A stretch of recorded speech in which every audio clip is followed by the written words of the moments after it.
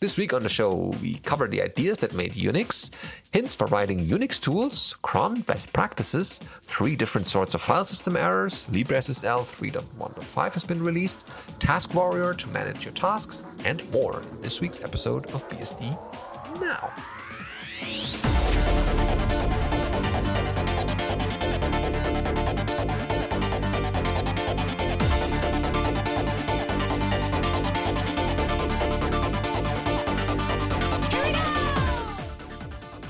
BSD Now, episode 450, Unix tool writing, recorded on the 30th of March 2022. This episode of BSD Now is brought to you by Tarsnap. Go to tarsnap.com/bsdnow for the online backup for the truly paranoids. And if you would like to support this show in various ways or simply remove the ads in other interesting ways, go to check out our Patreon. It's patreon.com/bsdnow, where you can throw a little bit of money in our tip jar if you like this show. Hello, we are your hosts, Benedict Reuschling and Tom Jones. Hello, everyone. We have great headlines collected always, and we're always amazed that we get this as a full episode, right? It starts somewhere with a little bit of tiny thing we found on the web, and suddenly we have a whole episode for you.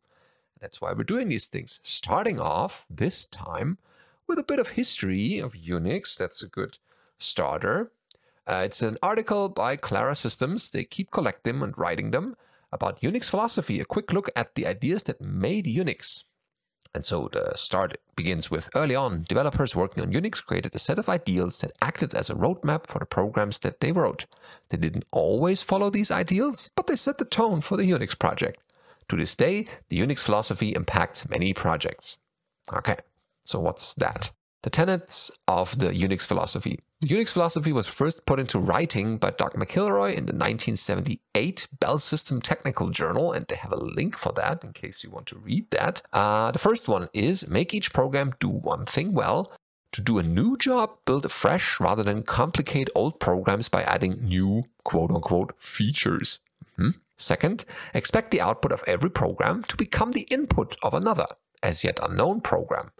Don't clutter output with extraneous information. Avoid stringent columnar or binary input formats. And don't insist on interactive input so that these programs can neatly talk to each other. Then the third is design and build software, even operating systems, to be tried early, ideally within weeks. Don't hesitate to throw away the clumsy parts and rebuild them. Ideally, maybe could be also hours and minutes nowadays, but in those days they had longer build cycles. Okay, number 4. Use tools in preference to unskilled help to lighten a programming task, even if you have to detour to build the tools and expect to throw some of them out after you've finished using them. It's a statement from a different era, isn't it? Yeah, that seemed new to me, the fourth one. The first 3 ones I regularly ask students in the exam just to make sure that they don't recall these but the fourth seems perfectly unknown to me. I mean, this is clearly a statement from the days of having a typing pool and someone to type stuff up from you. Yeah. I mean, it's not wrong, but yeah. Okay. I was reading about the diff algorithm used in BSD, and I was directed into Usenet. And there was like a conversation about a paper from the 70s in the 80s. And one guy was like, oh yeah, and I typed up the algorithm. Oh, well, okay, to be honest, I got my secretary to type up the algorithm. And I was like, wow, okay, this is a different world. That is, delegation. Completely wild. Yeah, I don't think we really have unskilled help anymore. I think that's gone. That's and I thought the writing and the programming was part of the fun, right? Not something you put away. But anyway, there are several other versions of the Unix philosophy, and they were neatly summarized in Peter H. Sallis's A Quarter Century of Unix. In the shorter versions, write programs that do one thing and do it well, write programs to work together, and write programs to handle text streams, because that is a universal interface. And so keep in mind that these ideas are not meant to be strictly followed. In his article, Why the Unix Philosophy Matters, also linked from the article, Markus Schnalke stated it is not a limited set of fixed rules, but a loose set of guidelines to achieve good quality and high gain for the effort spent. Okay, so they are more like guidelines. Remember Pirates of the Caribbean? Well, Then they have individual sections for each of these 3 rules that they cover more, like keeping programs simple. For example, we've all seen it. Program starts out with a simple premise in mind. Over time, the developer or developers keep adding more and more features until the original purpose of the program is obscured. This inevitable feature creeps us to Savinsky's law of software development, which states every program attempts to expand until it can read mail. Those programs which cannot do so expand are replaced by ones which can. And so, this is a true fact. Going on to the design programs to work together, because Unix tools are designed to do one job, it's easy to take a series of Unix tools and string them together to perform a task or a new task. This can be accomplished using pipes, which were advocated by Doug McIlroy. For example, if you wanted to search a text file with a customer list for every person with the first name Gary, you would combine cat and grep. It would look something like this. Cat customer list underscore txt or .txt. You don't even need the extension on Unix. And then pipe that to grep, and then Gary, the thing you want to search for, and then the results will be listed if there are any. Before you rush to avoid a useless use of cat here, keep in mind that we're specifically discussing the Unix philosophy. Yes, you can accomplish the same result in a single command with grep Gary in customer list, but the goal is not forcing grep to do every conceivable thing no matter what. It's to showcase the ability to pipe the output of one command to the input of another. And so it even allows this form of communication for programs that haven't been written yet, or that you are quickly writing in shell or whatever, and that still works. And it's amazing that programs written in the old days are communicating with programs written 5 seconds ago, and so that makes it fascinating. Use text as an output. That's also important. Plain text is a universal format that is extremely portable and easy to use, it turns out. According to Eric S. Raymond's The Art of Unix Programming, text streams are a valuable universal format because they're so easy for human beings to read, write, and edit without specialized tools. These formats are or can be designed to be transparent. So this tenet reminds the programmer to not add extra complexity to the output and possibly make it hard for other programs to use. It must be portable and usable by any other application. It can be easily edited by the user without needing special programs or tools. Reading that in the days of, XML and JSON and all these other formats for interchange. It stands to reason if this is still valid or has been for a while, but in Unix it's still mostly the case. Almost all proprietary software fails this tenet. Most of them tie up their output in file types that can only be understood by them, which becomes even more problematic when the software is no longer available. For a contrasting example, most FOSS software automatically disables colorized text when writing to a pipe because it knows that the extra ASCII is likely to confuse other applications needlessly or slow them down because colors. Then there's the test early, test often part. Being able to test a piece of software early allows the programmer to make sure that it works from the word go. Otherwise, there is a good chance that it will fail due to being based on a flawed foundation. Testing early also helps the programmer to determine whether his idea will work or not. It uncovers any problems both with the original idea and in the implementation. If there are any issues, the programmer will be able to adjust the design before too much time has passed or have been wasted heading the wrong direction. And a great example for this can be found in the early days of Unix. Unix was originally created to help the patent department at Bell Labs write up their patent applications. At night, the development team would work on Unix and add new features. The next day, the patent department field tested the system. Haha, excellent. And we leave the final thoughts to you and thank the author, John Paul Wolscheid, for writing that. Yeah, I am not saying that Unix tools are not without their power. I'm definitely using awk and grep as load-bearing components of my life, my career. I would love to know what Doug would actually think about the structured output we can do with things like libxo, where we have tools where in their default form just give us plain text and we can manage it.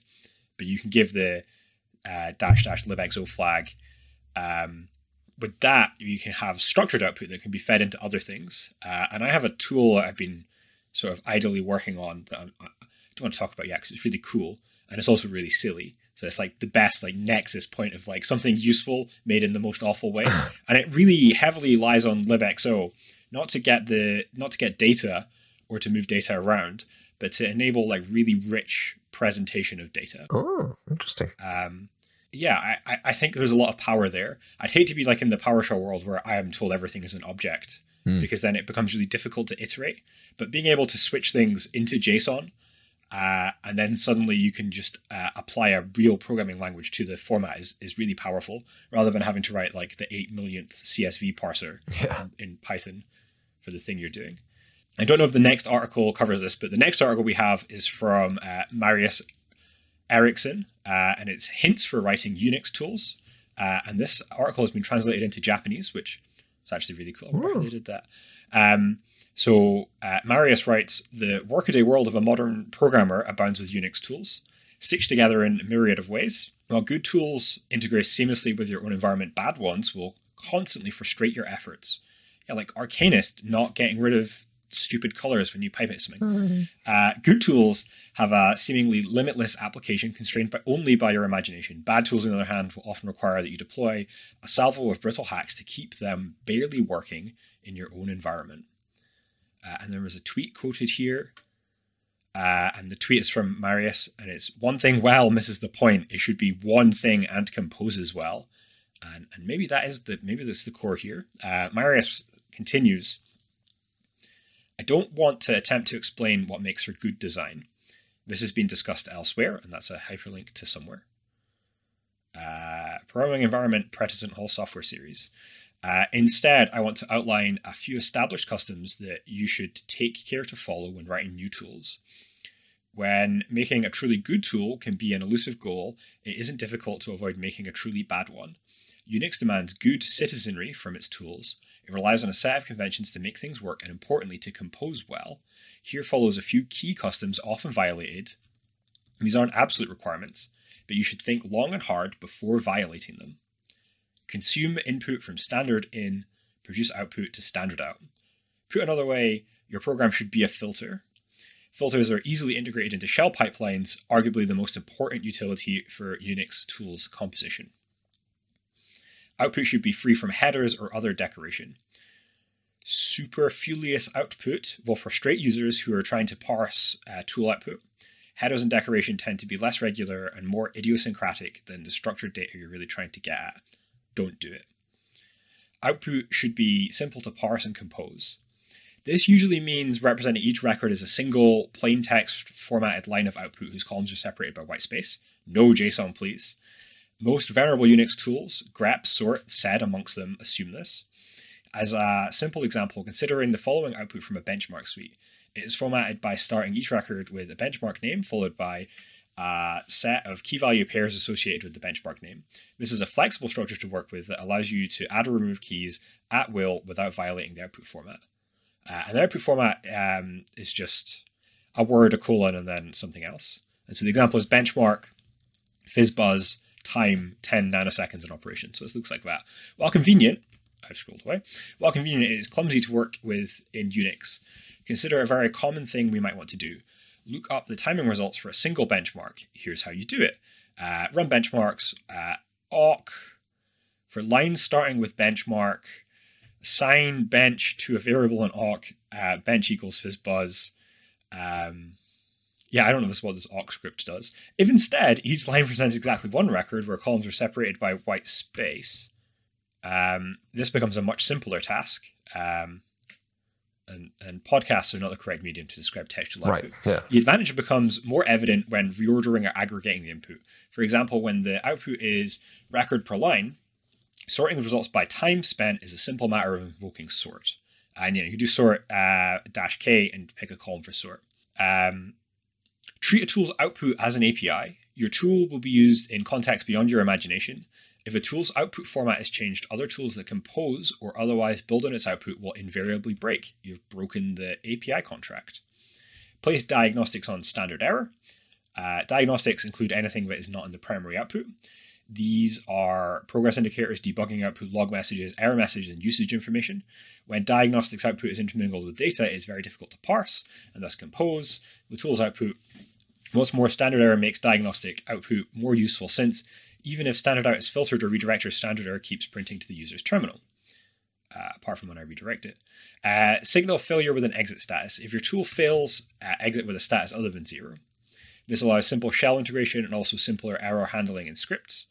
And then there's an example. Make a tool's output portable. Put another way, a tool's output should stand on its own, requiring as little context as possible to parse and interpret. For example, you should use absolute paths to represent files and fully qualified hostnames to represent internet hosts. Portable output is directly usable by other tools without further context. A frequent violator of this is build tools. For example, both GCC and Clang compilers try to be clever by reporting paths that are relative to your working directory. In this example, the source path files are presented to the relative to the current working directory when the compiler was invoked. This cleverness breaks down quickly. For example, if I do make-1 with the -c flag, so it's a different directory, now the output is less useful. To which file does x.c refer to? Other tools that build on this need additional context. The -c argument, in order to interpret the compiler's output, the output does not stand on its own. Omit needless diagnostics. Resist the temptation to inform the user of everything that is being done. It does make for cool cyberpunk aesthetics, though. But if you must do it on standard error. A good tool is quiet when all is well, but produces useful diagnostics when things go wrong. Excessive diagnostic conditions users to ignore all diagnostics. Useful diagnostics output does not require the user to go around in endless log files to determine what went wrong and where. There's nothing wrong with having a verbose mode, typically with -v, in order to aid development and debugging. Avoid making interactive programs. Tools should be usable without user interaction beyond what's provided by the user's shell. And you can read the rest of the interactive one there. I disagree with half of this article, so it's probably quite good. Okay. It was also at the bottom. It said it was discussed on Hacker News, so I'm fairly sure there was some back and forth. Yeah, I think a lot of this is preference. I hate tools that print their usage on standard error, because typically tools that print their usage on standard error, when they encounter an error in their flags, they don't tell you what the error is or where it came from. They just print the usage on standard error. And the usage is typically like 20 lines of text. Yeah. And so you need to pipe that into less to read it. And then you don't even get help from the tool. Yeah, it should be contextual. Yeah. And really my complaint there is not don't do the thing that annoys me. The complaint is design a tool for people using the tool that don't know how to use the tool. Right. You should inform users when you have a problem. Yeah, designing of error messages is also, I think that was another article the other day on Hacker News, like don't say error 24 or couldn't read something. You should basically say why that was and suggest something to help the user or to avoid that in the future, or possible error cases, why this could have happened. So that way the user has a much better idea how to deal with that. Yeah, the thing that gets me is I run a lot of tools that handle command line flags. I've never written a tool that hasn't been able to tell you what's wrong with the command line flags when it errors out for the flags being wrong. I don't know how people write tools like that. Anyway, it's fine. The interesting thing about the tools as an API is it makes it impossible for software to evolve if you adhere to this really strictly.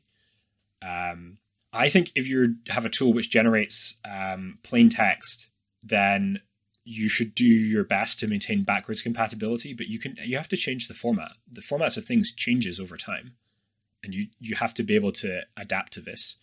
And the way we do binary compatibility in APIs is by only appending new stuff to the end. And that makes the output more clumsy, but at least it means you can grow. But if you're at the point where you think your tool is going to integrate into other stuff, the API should be in the form of structured output like JSON. And this is what the Debian tools do. Yeah. If you do apt search, the first thing it says is, when you pipe it into less, because it gives you 40 pages of output no matter what you do, because they decided to do through don't like apt. And when you do apt search and you pipe it into less, it says, this is not a stable API, don't use it. And it tells you where the API is. And I think that is a really nice trade-off. But yeah, no, this is good. It's interesting. I like the theme that JT has put together for us as well. Yeah, this is tools as APIs. Yeah. This seems to be the episode where there's a lot of practicality and Unix best practices in this one. We need more surrealism. Surrealism will be next week.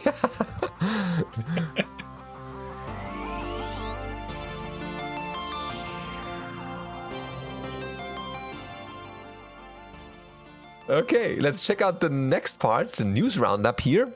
We have cron best practices for you. Always good to know these things because, hey, well, just write another cron job, but there are some good ways and bad ways. So this article covers these. The time-based job scheduler cron has been around since version 7 Unix, and its crontab syntax is familiar even for people who don't do much Unix system administration. It's standardized, reasonably flexible, simple to configure, and works reliably, and so it's trusted by both system packages and users to manage many important tasks. However, like many older Unix tools, cron's simplicity has a drawback. It relies upon the user to know some detail of how it works and to correctly implement any other safety checking behavior around it. Specifically, all it does is try and run the job at the appropriate time and email the output. For simple and unimportant per user jobs, that may be just fine. But for more crucial system tasks, it's worthwhile to wrap a little extra infrastructure around it and the task it calls. So there are a few ways to make that way to use cron more robust if you're in a situation where keeping track of a running job is desirable. So first, apply the principle of least privilege. The sixth column of a system crontab file is the username of the user as which the task should run. And most people put root in there because root is almighty and then you get not any permissions problems. To the extent that this is practical, you should run the task as a user with only the privilege it needs to run and nothing else. This can sometimes make it worthwhile to create a dedicated system user purely for running scheduled tasks related to your application. Then there is here's the example, my app cron user, and that executes the cron task. This is not just for security reasons, although those are good ones. It helps protect you against nasties like scripting errors, attempting to remove entire system directories. Yes, haha. Been there, happened to me. Similarly, for tasks with database systems such as MySQL, don't use the administrative root user if you can avoid that. Instead, use or even create a dedicated user with a unique random password stored in a lockdown ~/.my.cnf file. That's the MySQL conf file, while only the needed permissions. For a MySQL backup task, for example, only a few permissions should be required, including select, show, view, and lock tables. And not also like create, read, update, delete, whatever. In some cases, of course, you really need to be root. In particular sensitive contexts, you might even consider using sudo, which appropriate no-pass WD options to allow the dedicated user to run only the appropriate task as root and nothing else. The next best practice is called test the tasks. Before placing a task in crontab, you should test it in the command line first, as the user configured to run the task and with the appropriate environment set. If you're going to run the task as root, use something like su or as sudo-i to get a root shell with the user's expected environment first. So here's sudo-i-u cron user and then execute the cron task. Once the task works on the command line, place it in the crontab file with the timing settings modified to run the task a few minutes later. Don't wait for next day or the next month to check if it's working. And then watch warlock syslog with tail-f to check that the task actually runs without errors and that the task itself completes properly. Okay. Yeah, then there will be an entry in the log. This may seem pedantic at first, but it becomes routine very quickly, and it saves a lot of hassles down the line, as it's very easy to make an assumption about something in your environment that doesn't actually hold in the one that cron will use. It's also a necessary asset test to make sure that your crontab file is well formed, as some implementations of cron will refuse to load the entire file if one of the lines is malformed. Yeah. Then another one is don't throw away errors or useful output. You've probably seen tutorials on the web where, in order to keep the crontab job from sending standard output or standard error emails every 5 minutes, shell redirection operators are included at the end of the job specification to discard both the standard output and standard error. And this is particularly common for running web development tasks by automating requests to a URL with curl or wget. So then you pipe that to, you do curl on a website, then redirect that to dev null, and then all the other standard error and standard input also to not see anything. Ignoring the output completely is generally not a good idea, because unless you have other tasks or monitoring ensuing, or ensuring the job does its work, you won't notice problems or know what they are when the job emits output or errors that you actually care about. And he lists a couple of things that could happen in this thing in the curl invocation alone. Going down a little bit further to the next cron. oddity or best practice, more like send the output somewhere useful. Another common mistake is failing to set a useful mail to at the top of the cron tab file as a specified destination to any output and errors from the tasks. Cron uses the system mail implementation to send its messages, and typically default configurations for mail agents will simply send the message to an mbox file var mail $user that they may not ever read. I mean, who reads these mails these days? This defeats much of the point of mailing output and errors. This is easily dealt with though. Ensure that you can send a message to an address you actually do check from the server, perhaps piping that to mail and then sending it to yourself with a nice little test subject that you can actually filter out from the loads of email that you get every day. Or you use the logger command to write that to syslog to use your log processing software, whatever you have, to filter these out so that you can find the errors or the messages from the cron daemons as well. Next one, put the tasks in their own shell script file. Ideally, the commands in your cron tab definition should only be a few words, 1 or 2 commands. If the command is running off the screen, it's likely too long to be in the cron tab file, and you should instead put it into its own script. This is a particularly good idea if you want the reliable use features or of Bash, or it seems like this is a Unix user, a Linux user. But anyway, doesn't matter. It's still good practice. Some other shells beside POSIX and Bourne, bin.sh for your commands, or even a scripting language like Awk or Perl. By default, cron uses the system's bin.sh implementation for parsing the commands. Okay. Then there's another one, avoid etc/cron tab. If your implementation of cron supports that, rather than having an etc/cron tab file a mile long, you can put tasks into separate files in etc/cron.d, where you can put each one as a separate file. This approach allows you to group the configuration files meaningfully so that you and other administrators can find the appropriate tasks more easily. It also allows you to make some files editable by some users and not others, and also check them into source, your source repository while you're there, and reduces the chance of edit conflicts. Yep, all good practices. Another one with along these lines is include a timeout. Cron will normally allow tasks to run indefinitely, so if it's not desirable to let this run forever, you should consider either using options of the program you're calling to implement a timeout, or including one in the script. If there's no option for the command itself, the timeout command wrapper in core utils is a more possible way to implement this. Yeah, the BSDs have a similar way to deal with this. Include file locking to prevent overruns. That's similar, so that you're not getting into trouble by having a file locked. Do something useful with exit statuses. Yes, make sure that they actually emit those.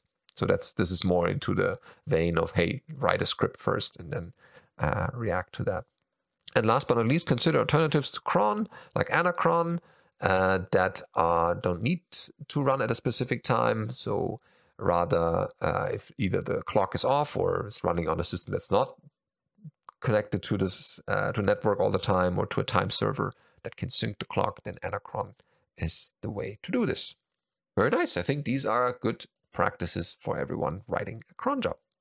There's a lot of caveats there. Maybe you just shouldn't use cron. There's that, yeah. That's why we have periodic conf, right?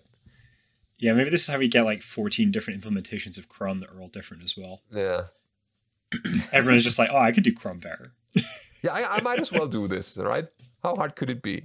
Yeah, I said that last week. Next up, we have a post from Chris Siebenman. And Chris writes, file systems can experience at least 3 different sorts of errors. This is written on the 11th of March, so you'll know yesterday was the 10th of March.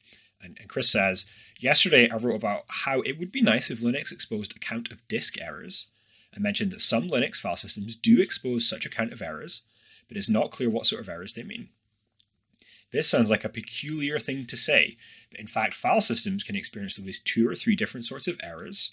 I will call these I/O errors, integrity errors, and structural errors. An I/O error happens when the underlying storage device returns an error from a read or write operation. Some file systems have some internal redundancy that can hide such errors that occur in the right sort of places, but most of the time, this is a direct user error that will correspond to an I/O error that's, hopefully, reported by the storage device. Because of this general direct link between a lower level error and a file system error, a file system might opt to not track and report these errors, especially when they happen while reading user data instead of file system metadata. An integrity error happens when the file system has some form of checksums over some of its disk data, and the recorded checksum fails to match what should be based on the data the file system got from the storage device. ZFS is famous for having checksums in both user data and file system metadata, although it's not the only file system to do so. There are other file systems that have checksums that apply only to file system metadata. Almost all storage devices have some level of undetected bit corruption, and checksums can also detect other sorts of disk damage, such as misdirected writes. A structural error happens when the file system detects that some of its on-disk metadata is not correct in any of the many specific ways for any particular sort of metadata to be incorrect. Sometimes this happens because on-disk data has been corrupted, but sometimes it happens because file system code has bugs that cause something incorrect and invalid to be written out to the disk, in which case the metadata may have perfectly valid checksums or other integrity checks. A file system that counts errors and can recognize integrity errors on metadata might not want to double count such errors as structural errors as well. Given all of this, you can see that what a file system counts as errors without being more specific is rather unclear. Is this a count of all errors the file system can detect, including I/O errors? Is this a count of all structural errors, regardless of their cause, even if they come from detected and logged I/O errors or integrity errors? If a file system counts integrity errors somehow, does that count include failed integrity checks, which at least implicitly happen when there are I/O errors?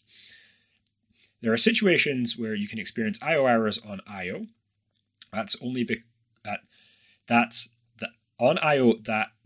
only necessary to verify the integrity, not return the requested data. You might reasonably count this as both an I/O error and an integrity error, as opposed to a situation where you have an I/O error on data that's directly necessary. Any given file system that reports or counts errors is going to have to answer all of these questions, but there is no single set of obvious and clearly correct answers. It varies on a file system by file system basis. So if you hear that a file system is reporting errors, you don't know as much about what it's reporting as you might think. Yeah, that's a mess. Why would you have invented anything like this? Yeah. In networks, we just drop the packets. Yeah, we're well, like, that's a different domain, right? We don't need. You don't need. Send it again. Is that the domain where the two meet, the networked file systems that I hear so many things about? Yeah, because then you can have an I/O error on the originating host leading to a valid packet that gets corrupted on the receiver, which leads to checksum failure. The packet's gone. Problem solved. Send it again. Worst of both worlds, right? In all one big package. Well, networks are great. They're meant to drop packets. It's a good day when you're dropping packets. Okay. I will take that at face value. There is an excellent talk by George Denville Neal called Dropping Packets as Fast as You Can, where he introduces network benchmarking and firewalls. It's on YouTube. I think it was a EuroBSDCon talk. Oh, yes. If it was BSDCan, I'm sorry. Yeah, I must have been in the talk, yeah. So if your if your file system drops a package, then no one will trust you anymore. And if your network drops a package, well, it's just Tuesday. Yeah. I mean, I've dropped packets on Wednesdays too. So yeah, any day of the week is just fine. So let's go into a similar domain, encryption, with LibreSSL 3.5.1 development branch, as well as the 3.4.3 stable and 3.3.6 release branch, or have been released. This is over at undeadly.org, your trusted OpenBSD journal, and they have from the certifiably loopy department a message. For undeadly readers, our errata column on the right side of the website automatically updates, and as of March 15, 2022, some of you have already noticed that there is a new security fix related to LibreSSL. Salient excerpts from the release notes as follows. A malicious certificate can cause an infinite loop, reported by and fixed from Tavis Ormandy and David Benjamin, Google. Subsequently, LibreSSL 3.5.1, which is the development branch for those tracking current 7.1 beta, and 3.4.3, which is the stable branch for those tracking 7.0 release, as well as 3.3.6, the last supported branch for those stragglers still on OpenBSD 6.9, have been released. And You can find more information on libressl.org/releases for more details and the release notes specific to each of these versions. It appears that the same bug was present in OpenSSL and has been fixed there too. Good to know, of sorts. I mean, I would trust LibreSSL more with OpenSSL these days, but at least they're trying to catch up with the bug fixes. Yeah, good work. Yeah, okay. Next up, we have a blog post from me. How did that happen? Yeah, I feel like this is an attack. I wrote this on the 29th of November 2016, and I'm sure any present tense sentence in it is now invalid. Yeah, okay, let's hear it. Okay, so I, Tom Jones, I start by saying I use Task Warrior, which is not true. I don't use it anymore. I use Task Warrior to manage tasks. Well, sort of. See, I was hedging already. Every so often, I fill it with high-ish level tasks and leave it completely forgotten for a few weeks. Can you tell why I don't use Task Warrior? On a similar frequency, though out of phase, I look through my task list and prune out things that I have done. This isn't great. I've had a lot of trouble refining tasks down, figuring out what to do, then doing it. Last night, I thought I would try to start generating a set of tasks to do tomorrow. Then when I get to work the next day, I could ask Task Warrior what it is I was to do that day. Task Warrior makes that sort of thing easy with virtual tags. The virtual tags can only be generated by due dates. And Task Warrior command here is task add due : tomorrow project, but abbreviated in an infuriating way, life, and then the phrase get milk. I hope I bought milk. This will generate a task due tomorrow, today, but come tomorrow it will be tagged with today. Makes sense, right?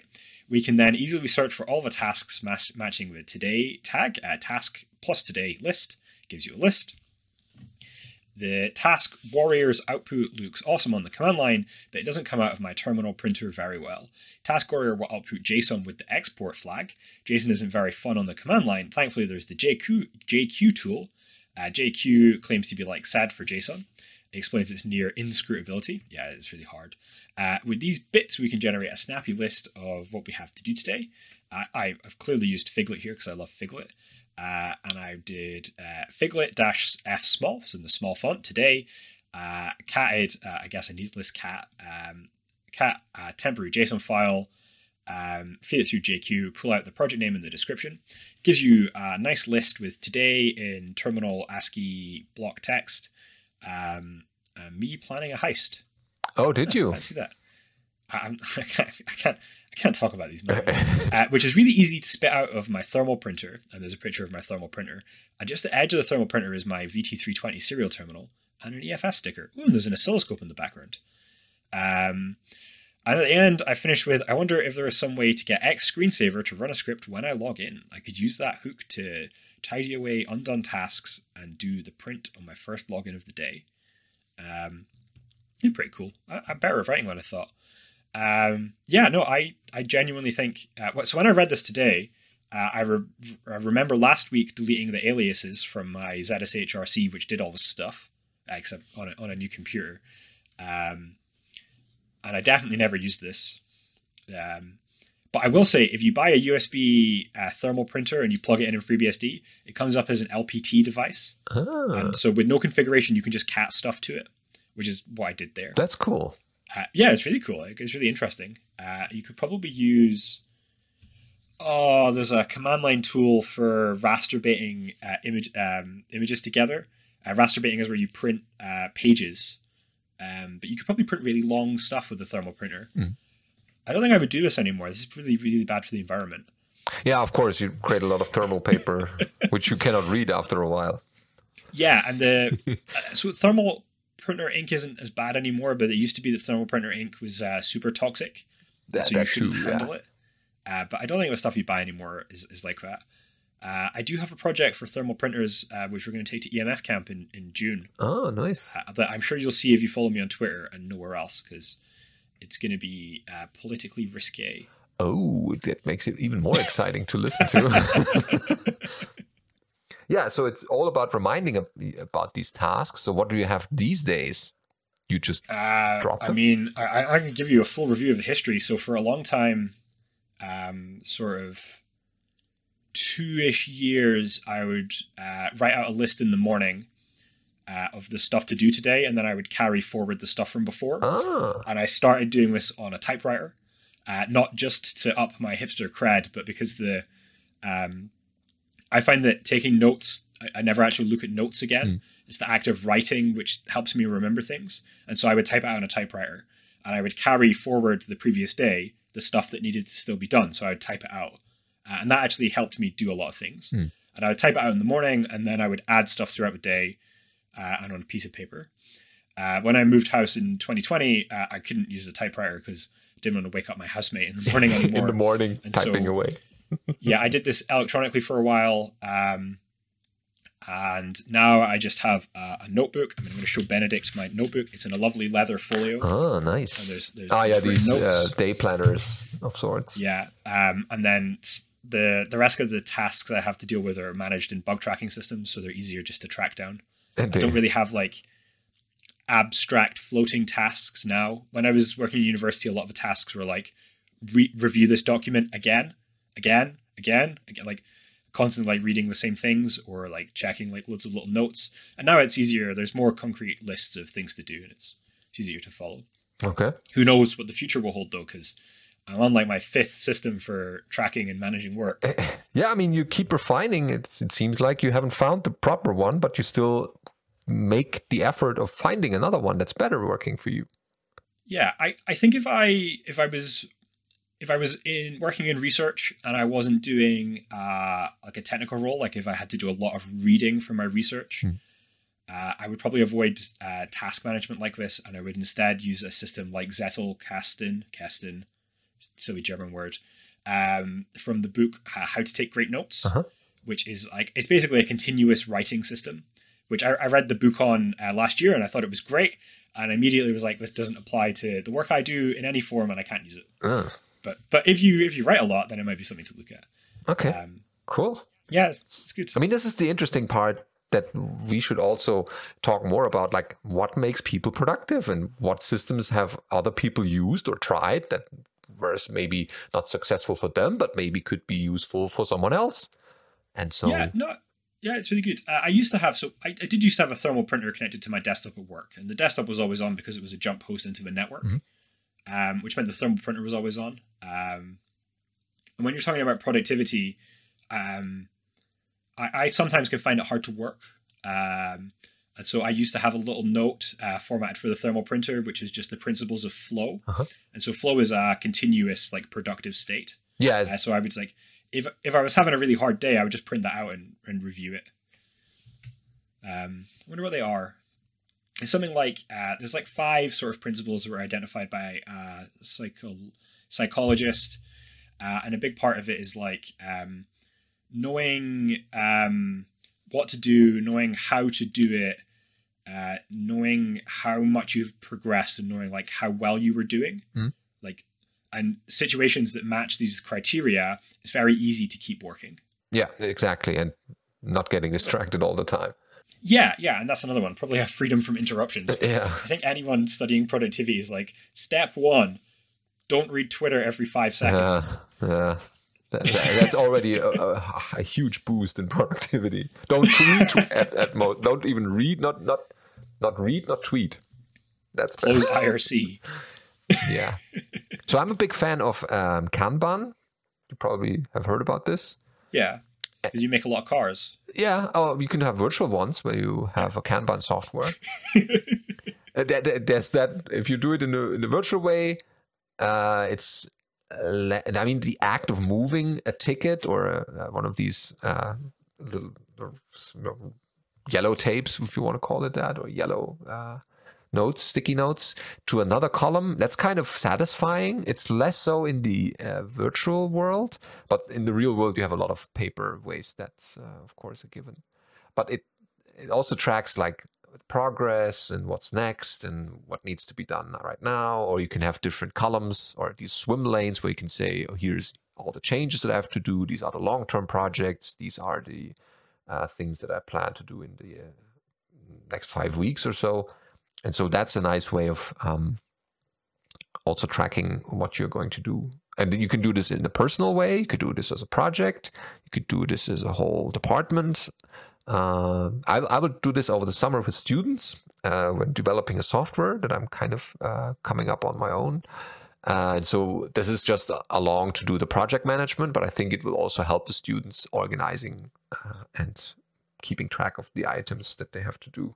Yeah, that's really cool. If that sort of thing works for you, Task Warrior might work for you. Could be. The problem I had with tools like Task Warrior is that most of the work in a task was determining how much work was in the task. Mm-hmm. And two things that could look the same. One of them could be 5 minutes of work and the other one could be 6 weeks. And I was never very good at figuring out, sizing out problems. There was a great article called T-shirt sizing that I can't find anymore. Like not great at like picking out the problems and knowing which was which. Like which one is worth spending an hour breaking into smaller parts and which one isn't even an hour's worth of work. But I think you would get better over time the more you do this, like the estimates. Yeah, and I'm sure if you work in a team where there's like cohesive discipline from a community, like that would work. But if you're academic and you just work by yourself most of the time, it doesn't. Yeah, the discipline sort of fades away. Yeah. You have all the energy, and then you're really stressed. And then 3 months later, you're like, "Oh, I was trying to be organized. Let's try again." It's getting worse then. Yeah. The nice thing also with Kanban that I liked is that you have these task limits that you only can do so many things in this one column, or that you can start so many things.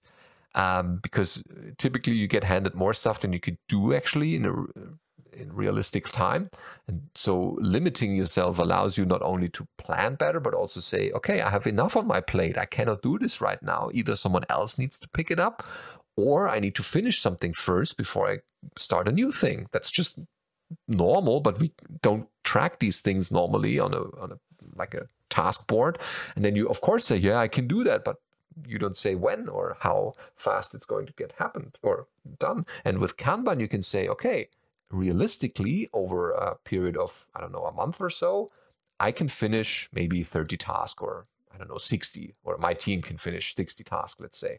And then you can say, okay, in the next month, my team cannot take more because I'm not the, whip swinging person trying to put more stuff on their plates every time, but say, here we can promise that each month we can do this many tasks. That helps you estimate how much we can achieve in a year. And that makes planning more reliable because people can say, okay, they might be able to do a peak of like 40 tasks a month, but on average, they can do 30 and they guarantee to be able to do these. And that way you can do a much better estimation and your software may be less late this way. I'm not sure if it works here in this academic setting here, but it's worth a try. We should mention our sponsor for this week, Tarsnap, the online backups for the truly paranoid. For the people who never had an issue losing their data, this might be, why would I have to do this? No, this is probably happening to you sooner than later. And why not make backups while you still can? Tarsnap is a solution from Colin Percival, who wrote his own backup service. It has a tar command line, very similar to the original tar command, but with Tarsnap specific parts. It asks you to create a personal key that it encrypts your data with, and only then the data leaves your disk or your device encrypted, and only encrypted, and then it's stored in Amazon's cloud where the Tarsnap servers are residing until the fateful day that you need your data back. And as long as you hold your personal key, then you are able to download it again and encrypt it. That's the important part. Everyone else who doesn't have the key can not make heads and tails of what the data is inside. Check out Tarsnap. There are plenty of clients available for various operating systems, BSD, Linux, macOS, Windows subsystem or subsystem for Windows. Never used those, but it's available. You can look at the source code. That's the truly paranoid part. Figure out the documentation on the website. It's quite easy and walks you through making backups sooner rather than later, because it could be any second that counts.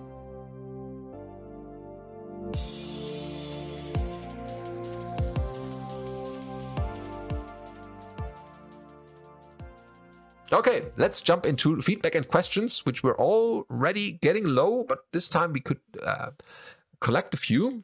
If you have questions and feedback for us, maybe about the discussion we just had, then send this to feedback@bsdnow.tv and provide maybe your productivity tools or your ideas to this, as well as other things like show ideas, topics that you want us to discuss, or something BSD related that we haven't found when scouring the web each week.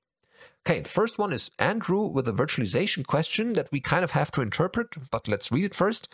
Hi folks, question about virtualization. Is there a path to getting KVM-style hardware acceleration with FreeBSD's QEMU port, especially with VMs that require a GUI like X11 client? bhyve isn't there. If not KVM, is bhyve likely to achieve parity at some point? I spin up VMs as user workspaces, and I'd like to do it on FreeBSD if I could. I still don't know what the question is. Yeah, so we have to interpret this a little bit. I think that neither Benedict or I have any experience using QEMU KVM. I think that might be the problem. Yeah, that could be. So what I get from this question is that we have someone doing KVM style hardware acceleration with QEMU and asking if FreeBSD's bhyve could be similar in performance, because he's talking about hardware acceleration. Do they mean graphics acceleration? Yeah, that specifically. Yeah, too many network cards today. So there is a set of patches from, I've forgotten the name of the company. That industrial German company. What are they called? Oh, you mean, yeah.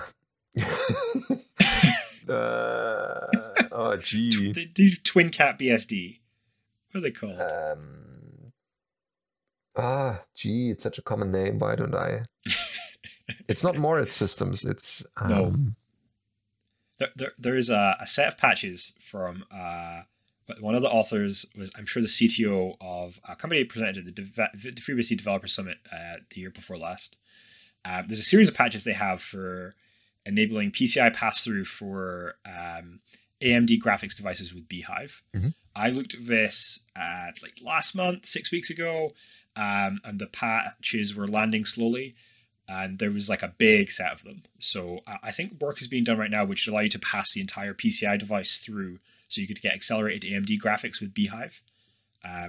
If that is parity, then I think it's getting there. I think more complicated things where you can divide up the card, or pass surfaces through. I'm sort of just guessing at technical terms now. So you could get acceleration while still being able to run a FreeBSD desktop. It's not there. I definitely agree it's not present. What is lacking for this is people to do development. And I'm sure the development is really hard, but you have to start. Someone has to start, and then the rest can be figured out. I've run Windows virtual machines on bhyve and they were okay, but it's a remote desktop client, and so if you need graphics acceleration, then it's not where you're going to. Yeah, for gaming and stuff, that's not there yet. I've read from the logs from the bhyve call that they do, that they also work on VGA pass-through. That's not accelerated, but at least something to start. And maybe with the patches from the company, we can't recall. That's really a shame. We probably have this at a future point, but at the moment, we're still not there, as Tom said. So if you want to do these things, then at the moment, it's probably better to do this on QEMU with the KVM-style hardware acceleration. But if... What did you say? Beckhoff. Yes, Beckhoff automation. Sorry, folks. I haven't been in touch for a while. I guess bhyve will catch up. It's just a question of when and how much time you can wait until. No. bhyve is not going to catch up unless you do the work. Exactly. Yeah. Someone has to do the work to make it happen. Yeah, and also providing testing and helping out with feedback, and when there are patches, that tests are done. Yeah, actually. So if you're interested in running the AMD stuff, there's a patch set in Phabricator, the FreeBSD review system, and it definitely needs testing. And testing at the level of I built this patch and it runs. It's really helpful for other developers to see. It will help. Okay. Yeah, that's more, or that's all we can say at the moment. And if there is something happening, we'll certainly cover it on the show in a future episode, because, hey, we're just excited as you are about these things. Yeah, we want these things too. Okay, cool. So the next question we have is from Brad. Brad says, "Hi, Alan and Benedict and JT and Tom. I heard you needed more feedback, so I thought I would toss a non-ZFS question out there. Yeah, great. I've been messing with Jails for a couple of years. I started with and have stuck with IOCage. but I was looking at the container orchestration in FreeBSD wiki page and saw that there were Bastille, EasyJail, IOCage, IOC, IOCell, POT, CBSD. So I have two questions. First, I know your answer is going to be it depends, but I have to ask, which is better, or what are the differences between the different management tools? The second question, is there interoperability between jail tools? Can I build a jail with IOCage and manage it later with Bastille? Or can I change tools in midstream, or do I have to recreate the jail in the new tool? Here's another use case for switching tools. IOCage uses ZFS for jails, so you can migrate them via ZFS send. If I'm reading it correctly, can I migrate an IOCage jail to Bastille or CBSD jail? Yes, for the migration question, Bastille definitely lists this as a possibility to import an IOCage jail into Bastille and run it, basically unmodified in their own system. I'm a long-time IOCage user and I still use it today. I was a month ago trying to switch to Bastille and try it out. And for the life of me, I couldn't get the simplest things working. I mentioned this in the other podcast I did with Alan the other day. And I couldn't make the simplest things running in the jail. I was like, why not? And then it turned on me on a side note. And somewhere in the man page, it says, each jail is started with secure level 2. Yes. And then on secure level 2 on FreeBSD, you cannot do much. And so you have to lower the secure level to actually do stuff in the jail. If you have a pre-configured jails or some of the jails they offer as a pre-built jail, that's all fine. And the secure level definitely makes it more secure. But for someone who's starting out with this can be kind of a tripwire. Okay. Is that because Bastille want you to use their pre-made jails? Probably, yes. Although you can I was finally able to lower the secure level and then start the stuff that I wanted. But then I had a bit of a problem with VNet. I couldn't enable VNet for some reason. It always worked on IOCage, but for Bastille, it somehow didn't work. I thought Bastille already used VNet.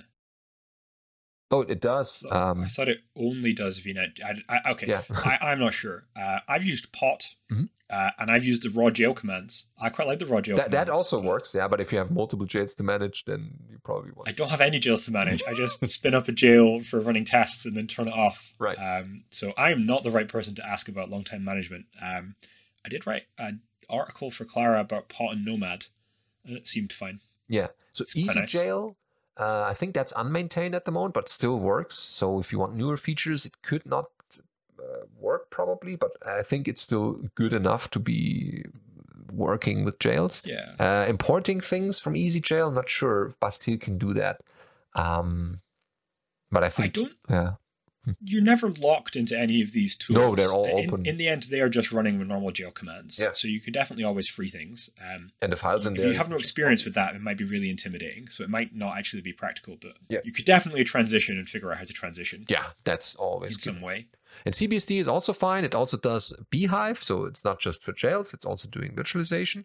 They all have good documentation you can find on their websites. That's all good. So it's probably... start with something. I mean, Lucas, when he wrote the jails book, he was using IOCage, but that's because Bastille wasn't around that time.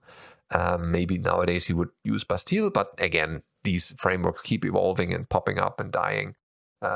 So at one point, you just pick one and then run with it. I love how unhelpful those answers are. We've tried all of them; they're all fine. Yeah, you can run tools. Yeah. It's a Turing complete system. It's a computer. You can do it. Perfectly fine. I maybe come back to Bastille and found the problem that I had with the VNet, and then so far I had a good impression of it. So that's not a showstopper. Yeah, it's cool. Play with things and come back to us. Tell us what you picked. It'd be great to know. Yeah, good idea. Okay, then I think that's the show for today. We thank you for listening as always. Keep coming back next week because there will be another one with Tom and myself. And keep sending us questions, because otherwise this last part of the show will be very empty. And then we have to do story time again. Maybe you like this, maybe you don't. But let's not risk anything.